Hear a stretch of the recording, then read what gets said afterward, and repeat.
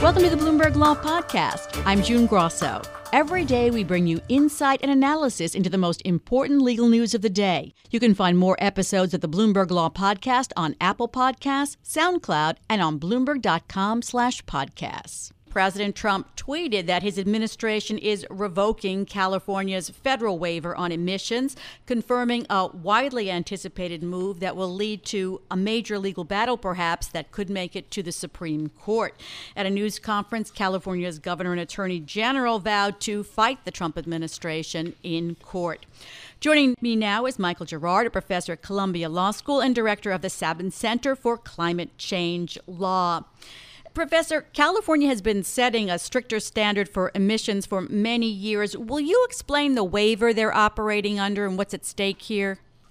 So the Clean Air Act of 1970 says that the federal government sets the vehicle emission standards and greenhouse gas standards nationwide, but Congress let California set its own tougher standard if EPA gave them a waiver to do that. So EPA has always given a waiver to California until now. Now they're taking it away for the first time. So the AG, Javier Becerra, has said that they will sue. Nothing new for his office, suing over Obama-era environmental regulations. But can you envision what the grounds for their lawsuit would be? Well, the Trump administration so far has compiled a pretty poor record in the way it goes about trying to revoke regulations, and many of the attempts that they have made have failed. There is no precedent for revoking a waiver. The reasons that they seem to be given are that they have recalculated the costs and benefits of greenhouse gases, and there are a whole lot of technical questions about the way that they have done that. It's also clear that one impact of this revocation, if it survives in court, is much higher, not only greenhouse gas emissions, but also much higher fuel expenditures for drivers, because it's going to mean that the cars they're going to be driving will be consuming a lot more gasoline per gallon, per mile. Well, at the press conference, that was one thing that they seemed to be hitting on, that this was a better choice for consumers, and also that the car industry was on board with it. Well, Ford, Honda, Volkswagen, and BMW have all signed an agreement with the state of California saying that regardless of what the federal government does, they're going to go ahead and sell the cleaner, more fuel-efficient cars.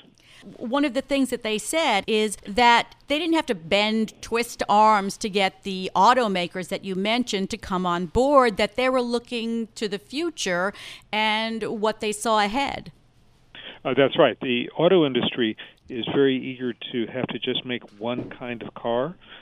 They don't like the idea of having to make different cars for different states, and they realize that stricter fuel economy standards are coming down the road. We know that if the administration changes after the next election, the next administration will call for stronger standards. So these four companies, as I said, want the cleaner car standards. And what's your opinion of the antitrust investigation that the Justice Department recently opened into that deal between California and the four automakers? It's hard to envision that as being anything other than the president's annoyance at California. I haven't seen any coherent antitrust theory for why what they're doing is a violation of anything, and they're doing it with an agreement with the government, and that makes them enjoy certain immunities. The California AG said the lawsuit would depend on what they're actually doing at the EPA. They're going to revoke their waiver, and it also is their involvement of the Transportation Authority as well. It's really confusing. Yeah, the Environmental Protection Agency sets the greenhouse gas emission standards. The National Highway Transportation Safety Board, which is part of the Department of Transportation, sets the fuel economy standards. They're very closely linked, and they were tied together. So the only thing official we have so far is the president's tweet. When they publish the formal notice in the Federal Register, we'll see exactly what they're doing. But it sounds like that both these agencies, the Transportation Department and EPA, are going to be taking action.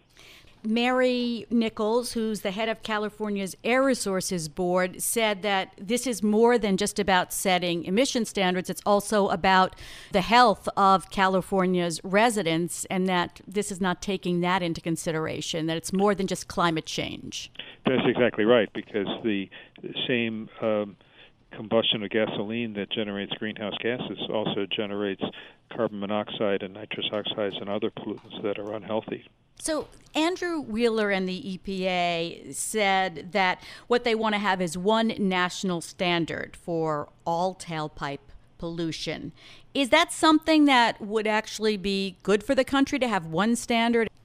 Yes, and that is exactly what we have now. The agreement that was struck between the auto industry and EPA and also with California on board in 2010 was for one national standard that would progressively tighten through 2025. The administration is now also talking about trying to kill that deal, but just a continuation of the existing rules would be one national standard. And again at the press conference, the governor of California queried, what is this for? It's not good for consumers. The automakers don't want it. Who wants it? So that's my question to you. What's the reason for going backward in time, basically? Well, the only clear beneficiary is the oil industry, because if you have more gas-guzzling cars, that means they buy more gasoline. This is pitting California once again against the Trump administration. They have sued the Trump administration more than 50 times. That's more than any other state, certainly a lot of the times, on environmental issues. Is there also, and did we see this in the antitrust suit that was brought, is there also just this conflict between the Trump administration and California that persists? Yes, but it's not only California. 12 other states, for example, have joined with California in historically in using the waiver and having more fuel-efficient cars. Several of those states, maybe all of them, are going to join with California. There are many other states that are frequently joining with California or on their own suing the Trump administration. So it's not just that one state. So I want to read you President Trump's tweet and get your reaction. The Trump administration is revoking California's federal waiver on emissions in order to produce far less expensive cars for the consumer, while at the same time making the cars substantially safer. This will lead to more production because of this pricing and safety. Is that factually true? No. I mean, the safety argument is really really bogus, and that has been refuted several times when they first floated it. And as I said, it's not good for consumers either, because in the long term it'll mean that the operation of the car costs much more.